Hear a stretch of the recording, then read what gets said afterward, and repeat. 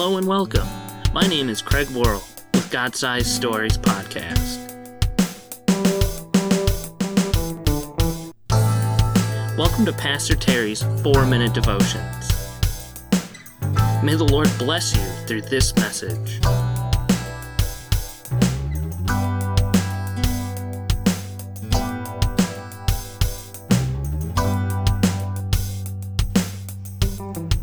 Holy people. The oppression of Egypt was behind them, and they were finally en route to the Promised Land. The Israelites stopped to rest, but leaving the camp at the base of Mount Sinai, Moses felt compelled to climb. Somewhere at the rock face he heard the Lord's voice.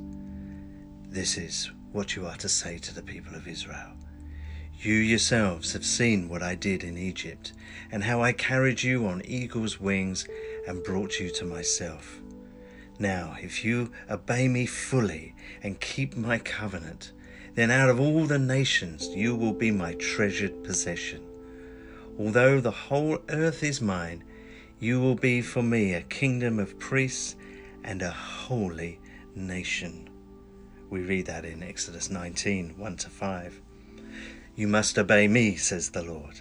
Then you will be my treasured possession, a kingdom of priests, a holy nation." 40 years later, they were no longer en route, but standing at the edge of the Promised Land.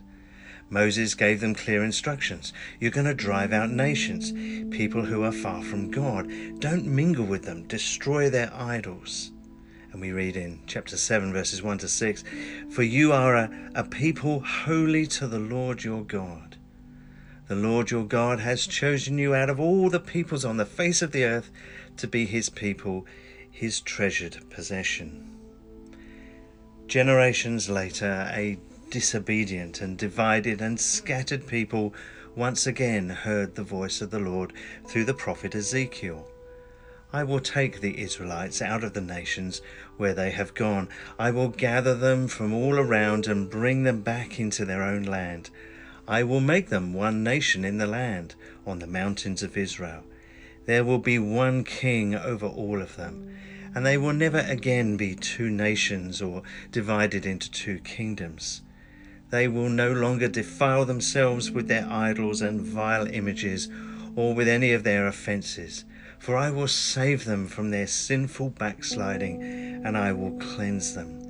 They will be my people, and I will be their God." That's in Ezekiel 37, 20-23. See, the heart of God is for a holy people. Time passed again until Jesus the Christ, came into the world, the only one who could save the sinful hearts that Ezekiel spoke about. The only king able to create one holy people, a nation without land or borders, but a nation submitted to God. Hard hearts will be transformed by faith in the Saviour. A people will be one who actually want to obey God, who won't compromise with the philosophies and temptations of the world. They will no longer chase idols. They will no longer backslide. They will be holy. And now, look, God has made them a voice that calls to the rest of the planet.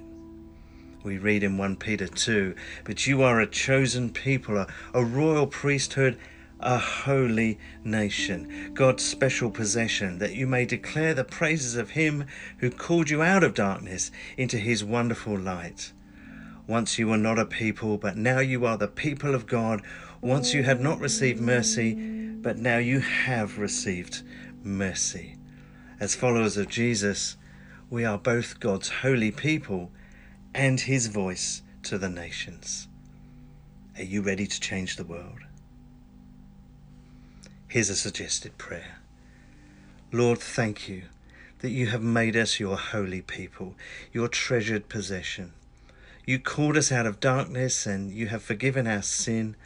Lord, help us to reflect you by living holy lives and to sound a clear voice, praising you and declaring you to the rest of the world.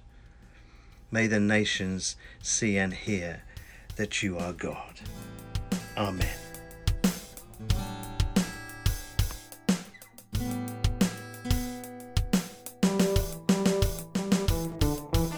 If you enjoyed this devotion, you may enjoy some more like this.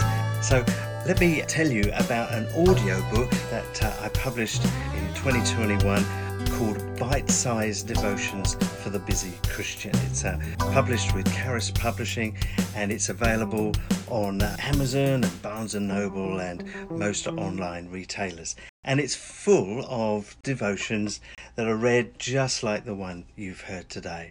So that's Bite-Sized Devotions for the Busy Christian, available on paperback and hardback. It's actually available on ebook as well.